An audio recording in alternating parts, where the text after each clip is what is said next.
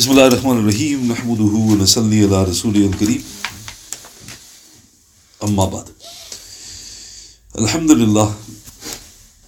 Today is the 2nd of April in the year 2023.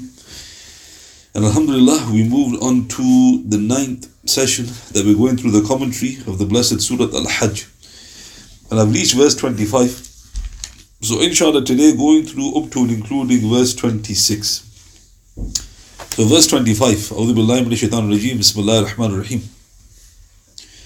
As to those who do not believe and would keep back from the path of Allah subhanahu wa ta'ala and from the sacred masjid which we have made open to all mankind, equal is the dweller there and the visitor from the country, and any whose purpose therein is profanity or wrongdoing, them will be caused to taste of a most grievous penalty. So there's a report mentioning the reason for the revelation.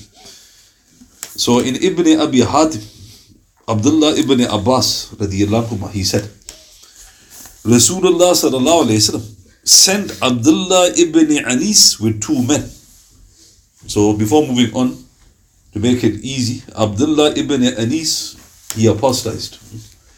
So Rasulullah sent sallallahu alayhi wasallam this apostate Abdullah ibn Anis, who hadn't apostatized by then, with 2 men, of whom one is an Ansari and the other is from the Muhajirun.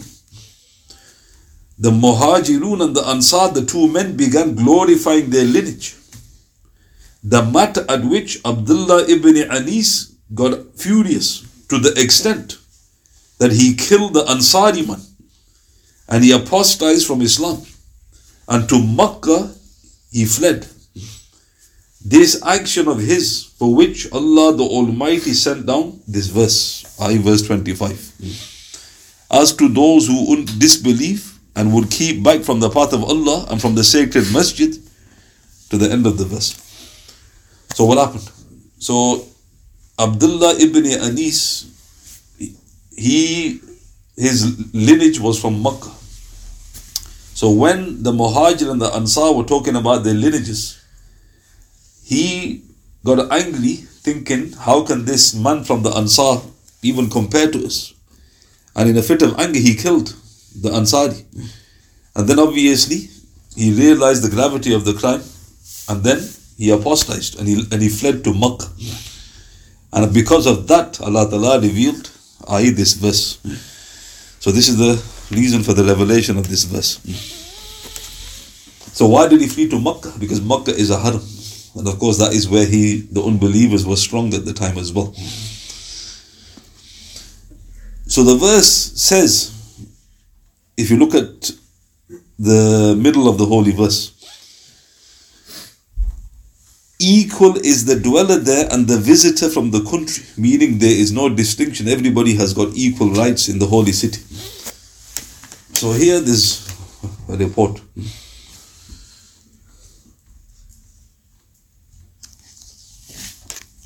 So in Ibn Kathir's Tafsir, volume 6, page 550 of the English translation, Imam Shafi'i and Ishaq ibn Rahaweh, rahimahumullah, they differed in Masjid al-Khif when Imam Ahmad was also present. So what's happening? So this is probably during the Hajj. Masjid al-Khif is in Mina. It's a blessed masjid where 70 prophets have prayed, alayhi salatu wasalam. And 2 of the Imams are there, Imam Shafi'i and Imam Ahmad. But Imam Shafi'i, he's differing with another famous narrator, Ishaq ibn Rahaweh. Imam Shafi'i rahmatullah alayh was of the opinion that the various parts of Makkah can be owned, can be inherited, and can be rented. So what is he referring to? So because Allah Ta'ala is mentioning in this verse, everybody has got equal rights. The question is posed, can you own anything in Makkah? So Imam Shafi'i said 3 things. You can own property in Makkah, you can inherit property in Makkah, and you can rent out property in Makkah. He used as evidence the hadith of Osama ibn Zayd radiyallahu anhu, who said, I asked, Ya Rasulullah sallallahu alayhi wasallam, will you go and stay tomorrow in your house in Makkah? The Prophet sallallahu alayhi wasallam said, وَهَلْ تَرَكَ لَنَا أَقِيلًا مِنْ رِبَاهِ? Has Aqil left us any property? Then he said sallallahu alayhi wasallam, لَا يَرِثُ الْقَافِرُ الْمُسْلِمَ وَلَا الْمُسْلِمُ الْقَافِرُ. An unbeliever does not inherit from a Muslim, and a Muslim does not inherit from an unbeliever. This is recorded in Bukhari and Muslim. So let's explain this report. So when did this happen? Rasulullah, Makkah fell. So when Makkah fell, obviously, the Muhajirun who had been expelled, they've come back. So Osama said, Ya Rasulullah, will you go to your own house tomorrow? Meaning you've come back. So the Prophet ﷺ said, has Aqil left us any property? Now what did he mean by that? The property had been distributed, had been inherited. And Aqil, it was now in his hands. So the Prophet ﷺ then said, an unbeliever does not inherit from a Muslim, and a Muslim does not inherit from an unbeliever, meaning we are not allowed. Then Imam Shafi, he also used as evidence the report that Umar, and that's in Bukhari and Muslim, that Umar radiyallahu anhu, he bought a house in Makkah from Safwan ibn Umayyah radiyallahu for 4,000 dinars, and he made it into a prison. So if you weren't allowed to buy anything in Makkah, how can Umar have bought something from Safwan? So to reiterate, what did Imam Shafi say? You can own, inherit and rent from Makkah. Ishaq ibn Rahawayh, rahmatullah alayh, he was of the opinion that the houses in Makkah could not be inherited or could not be rented, because you can't own property in Makkah, nor can you rent it. Ishaq ibn Rahawayh used as evidence the hadith of Ibn Majah from Alqamah ibn Nadla, who said, Rasulullah sallallahu alayhi wasallam, Abu Bakr and Umar radiyallahu anhuma passed away, and nobody claimed any property in Makkah except the grazing animals. Whoever needed to live there would take up residence there. Whoever did not need to live there would let others take up residence there. This is in Ibn Majah number 3107. So Ishaq ibn Rahawayh goes, no, you can't inherit and you can't rent land in Makkah. And he used that as a proof. Abdul Razak, he relates that Abdullah ibn Amr radiyallahu anhuma said, it is not allowed to sell or rent the houses of Makkah. He also said, narrating from Ibn Jurayj, Ata rahmatullah alayh would not allow people to charge rent in the Harram. And he told me that Umar ibn al-Khattab radiyallahu did not allow people to put gates on the houses of Makkah because the pilgrims used to stay in their courtyards. So Ibn Kathir is narrating all this, rahmatullah alayh. So Umar, imagine you got your own dwelling in Makkah. Smash they can stay in your courtyard. You don't own it. So the Hajis would just go into your courtyard. Then Ibn Kathir said, the first person to put a gate on his house in Makkah was Suhail ibn Amr radiyallahu anhu. Umar radiyallahu anhu sent for him, questioned him, and he said, O Amir al-Mu'mineen, I am a man who engages in trade, and I want to protect my back. He radiyallahu anhu said, then you are allowed to do this. So think about that. The first person to actually build a gate was Suhail. And when he questioned him, he goes, it's not for property, because it's my livestock. He goes, my merchandise. He goes, it's not safe. That's why I put the gate. As an Umar goes, this is fine.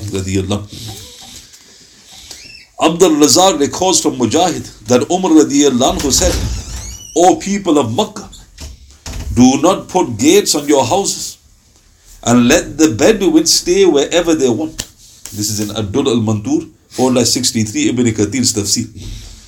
So Ishaq ibn Rahawayh, he calls all this.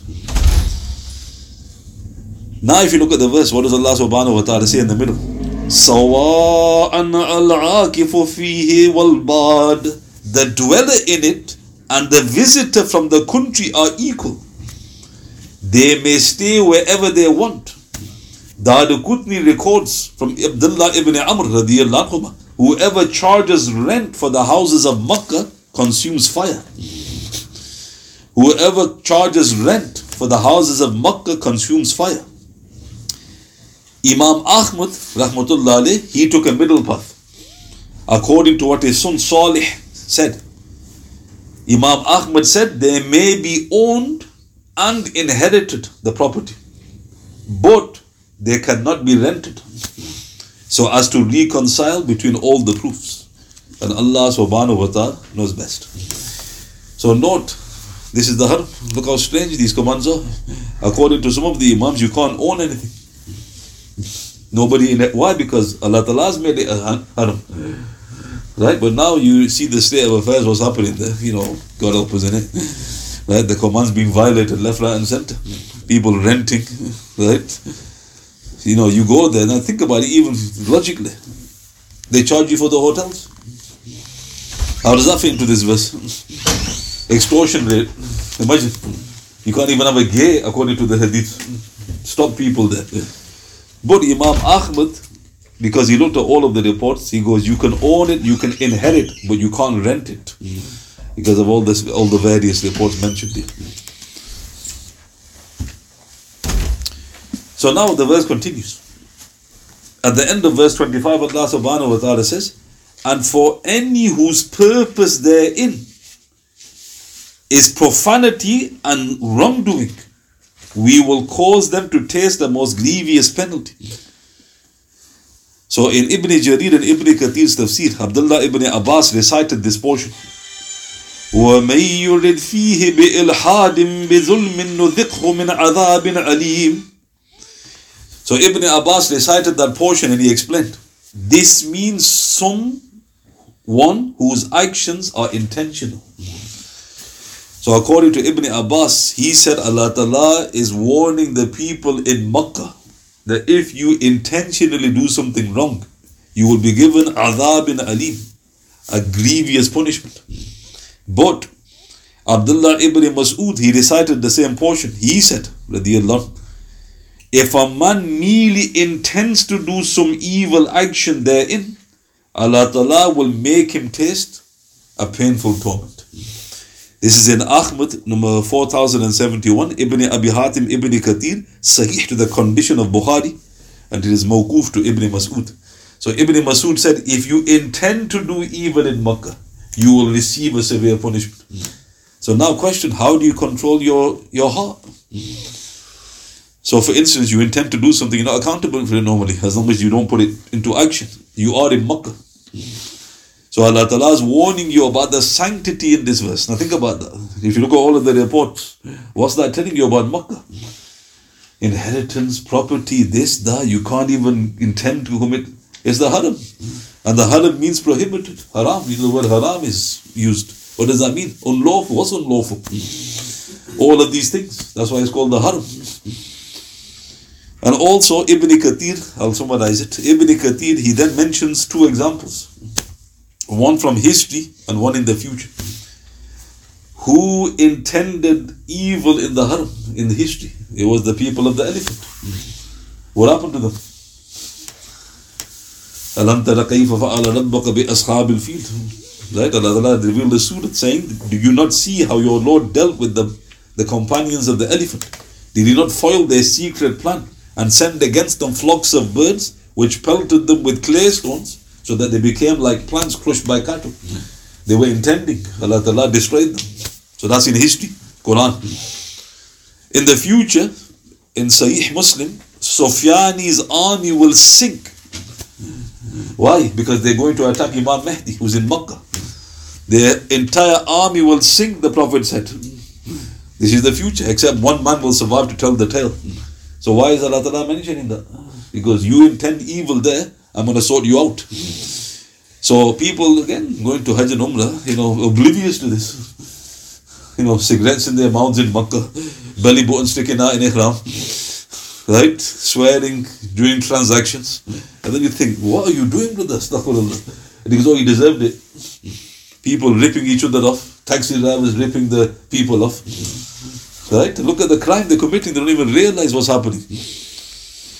Abdullah ibn Mas'ud radiyallahu relates that our beloved Messenger said, sallallahu alayhi wa sallam, the major sins are 9.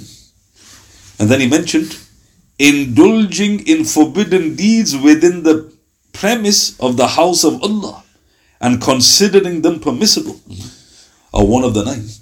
This is in Tabrani, Hakim, Bayhaqi. So one of the destructive sins that will pulverize you is for you to commit sin in Makkah. You commit sin there, you're asking for it, right? And also in Ibn Ishaq, Ibn Hisham in his Sirah is a Hasan hadith. Isaf Na'ila, there were 2 idols of the Quraysh which stood near the Zamzam well. So the Zamzam well is next to the Kaaba, just a few yards away. They've concreted over it so you can do tawaf easily. But there's 2 idols there called Isaf and Na'ila. They would offer sacrifices there. Aisha radiyallahu anha said, we had always heard that the pair Isaf and Na'ila committed zina in the Harram and they were turned to stone. So what happened? 2 fruit cakes, they committed zina. Where did they commit zina? Next to the Kaaba. So what did Allah Ta'ala do? He didn't even wait for the grave. Turn them to stone. 2 so, and then them 2 stones were there. What did the fruit cakes of the Quraysh do? Turn them to idols. Right? Hisaf and Na'il, what is going on? So the Prophet ﷺ obviously destroyed these idols. So why? Now think about that. Can you think of any other incident where evildoers were turned to stone? Look how horrific that is, isn't it? If you think about it, turned to stone and their names were left, Isaf and Na'ila. So why did Allah Ta'ala do that? He's warning you. And this was Jahiliyyah. That was before Islam. Allah Ta'ala doesn't even take that into consideration. When Tubba was coming, what did the Jewish rabbis tell him? He goes, don't do anything here. Because there was a problem. He had to deal with the problem in Makkah. He goes, honor this place because if you want your kingdom. And he was the first person to put a cloth on the Kaaba. He listened to the rabbis. And then he was going to Medina. And they asked him again, because don't do anything here as well. This is the Harram of the last Prophet. And then he built a dwelling for the Prophet ﷺ. And Tubba, obviously, he was a righteous man. So if you honor the Harram, Allah Ta'ala honors you. If you dishonor the Harram, Khuda Hafiz. So note, all of this is obligatory knowledge before you go to the Harram. Now the danger is this. The authorities there have made it into a market. You go to the Makkah, you feel like you're in Meadowhall. So you got to keep pinching yourself. Oh, this is the Harram, this is the Harram, this is the Harram. Imagine trying to get your mind in a frame of mind and you're in Meadowhall. No, this is the Harram, this is the Harram. So they don't make it easy for you to even realize you're in the Harram. The only time you appreciate it is when you're in around the Kaaba and in Masjid al-Nabi. So again, you have to prepare for that. You know, when people go, they think, I'm going to see a romantic version. You're going to see nothing, brother. You're going to see shopping malls everywhere, goldsmiths, right? But you got to remind yourself, you're in the Harram. So shaitan's made it even easy to commit sin. The people just throw trash on the floor. In Makkah, imagine, they bring bulldozers in, tractors to pick up the rubbish. People urinate, don't even go to the toilet. And why is that disastrous? Because the Prophet warned, my ummah will be in good stead as long as they honor the Harram. If they lose veneration for the Harram, Allah Ta'ala will lose veneration for them. With the nearest meaning in Ibn Majah. And that's why we're in a huge mess, the Muslim world, because of lack of veneration for the Harram. Verse 26. Behold, we gave the sight to Ibrahim والسلام, of the house, saying, associate not anything with me. Sanctify my house for those who perform tawaf around it, or stand, or bow, or prostrate themselves therein.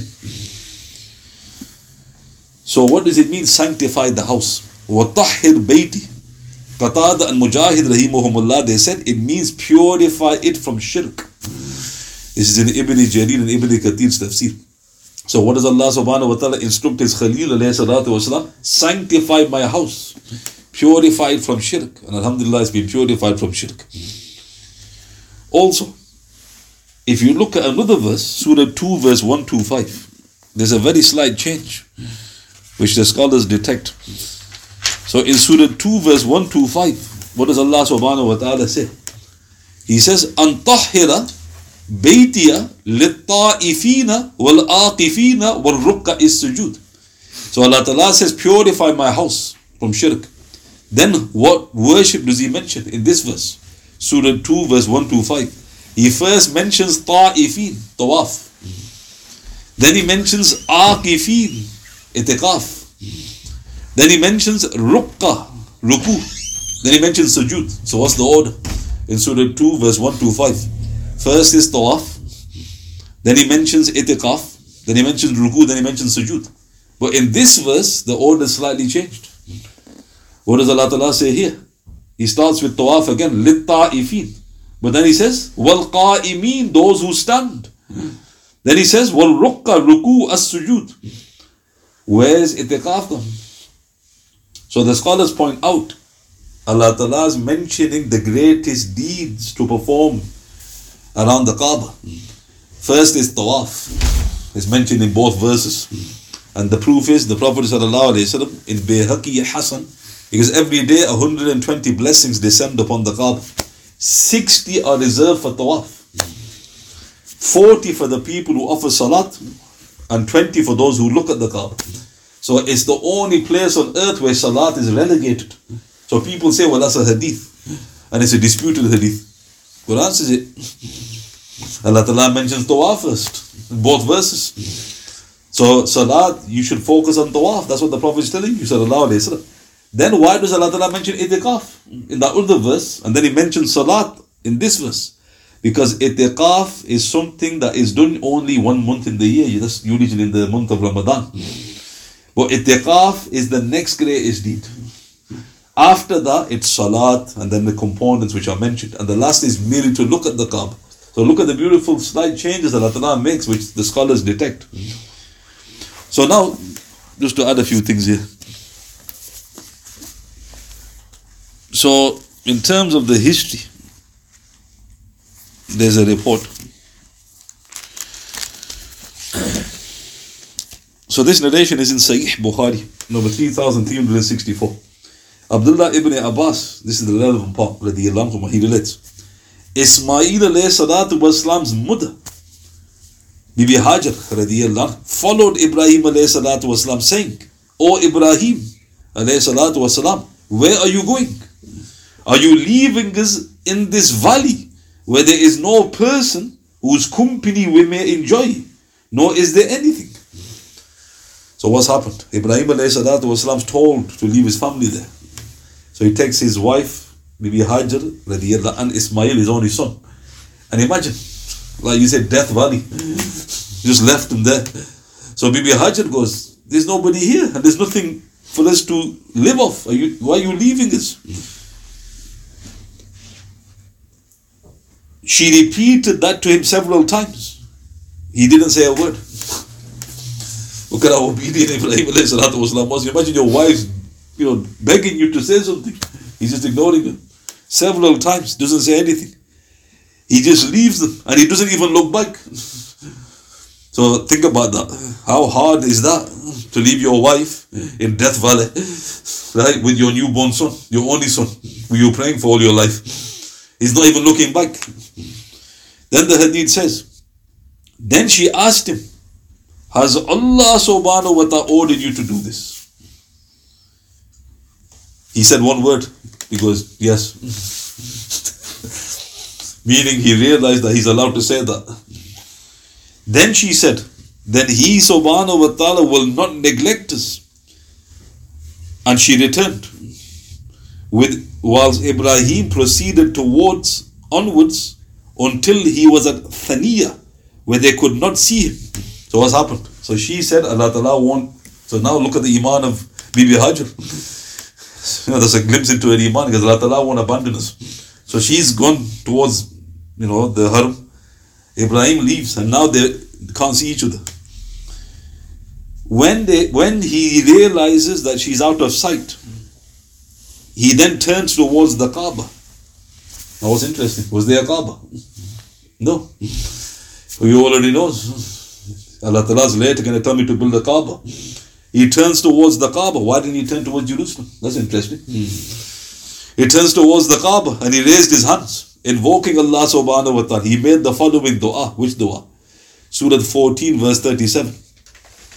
ربنا إني أسكنت من ذريتي بواد غير ذي زرع عند بيتك المحرم ربنا ليقيموا الصلاة فاجعل أفئدة من الناس تحوي إليهم وارزقهم من الثمرات لعلهم يشكرون. O my Lord, I have made some of my offspring to dwell in a valley without cultivation. So how does he describe? He goes, بِوَادٍ غَيْرِ بِغَيْرِ ذِي زَرْءٍ, a valley without cultivation, by your house, in order, O Lord, that they may establish salat. And then the verse continues. Ibn Abbas, he then said, radiyallahu anhu, the house at that time was on a high place resembling a hillock, and when torrents came, they flowed to its right and left. So look at the beautiful details given here. He's obeyed Allah the Almighty and Glorious. Now he's made a dua. In other words, Ya Allah, I know you will look after them, but I'm making a dua for them. And then he makes a dua for the fruits. And that's why the Prophet ﷺ, he said that the only place where you can eat meat, live off meat and water without harm is Makkah, because of the dua of Ibrahim ﷺ. So this is the first. Now why have I mentioned that here? Because look what the verse says. Verse 26. Behold, we gave the sight to Ibrahim. Right? So now another thing to add, which gives details. In Surah 2 verse 127. So now you have to go a few years on. Surah 2 verse 127. So how old was Ibrahim Ismail alayhi salatu wasalam when he left? Ismail the first time. He was an infant, babe. Maybe 1 year old, maybe even less. Now Ismail has grown up. So how many years have passed? Probably about 15, 16, definitely plus. So what happened? So this hadith is in Sahih Bukhari, number 3364. The Holy Prophet ﷺ, he said the relevant part. Allah Ta'ala has ordered me, Ibrahim ﷺ, to build the house here. And he pointed to a hillock higher than the land surrounding it.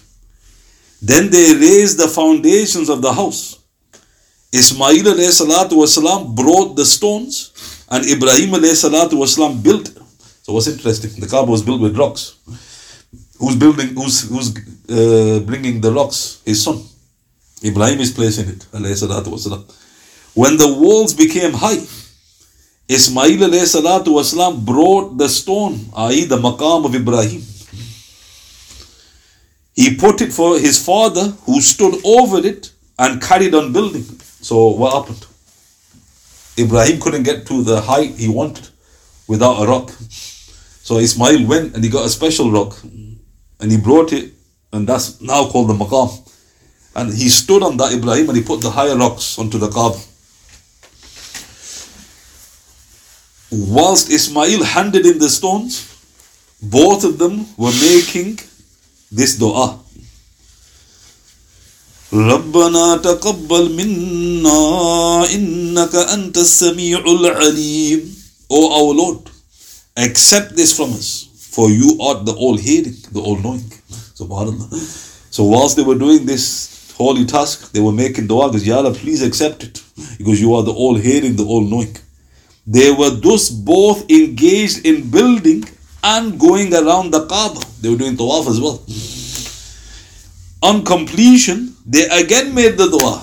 رَبَّنَا تَقَبَّلْ مِنَّا إِنَّكَ أَنْتَ السَّمِيعُ الْعَلِيمُ. O our Lord, accept this from us, for you are the all-hearing, the all-knowing.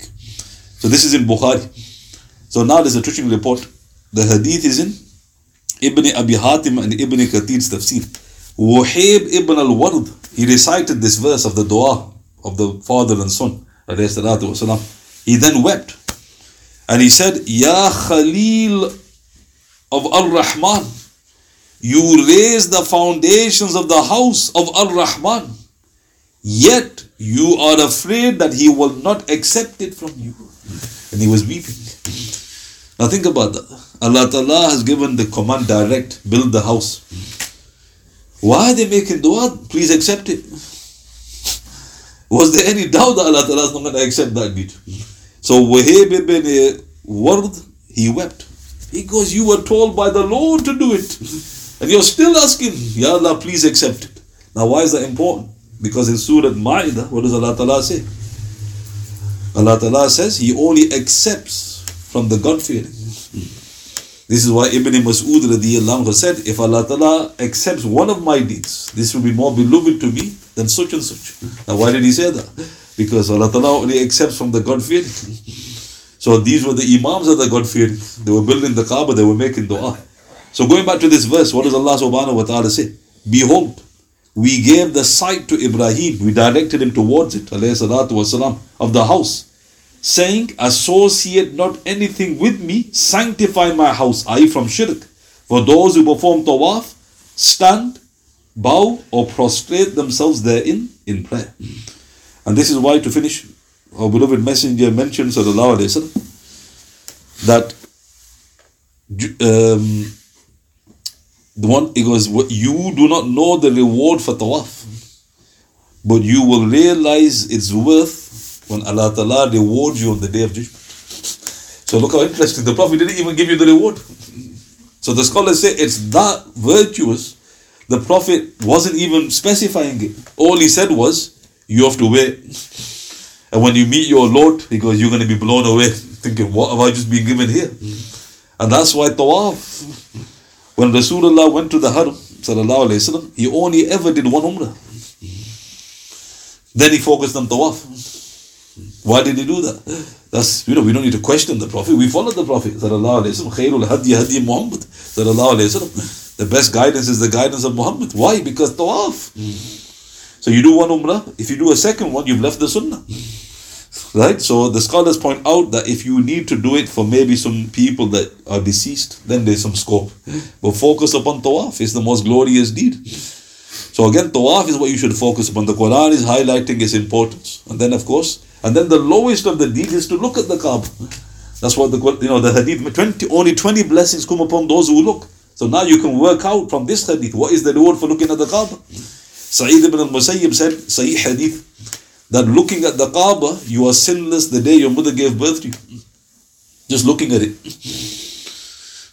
So you look at that, you're thinking, what?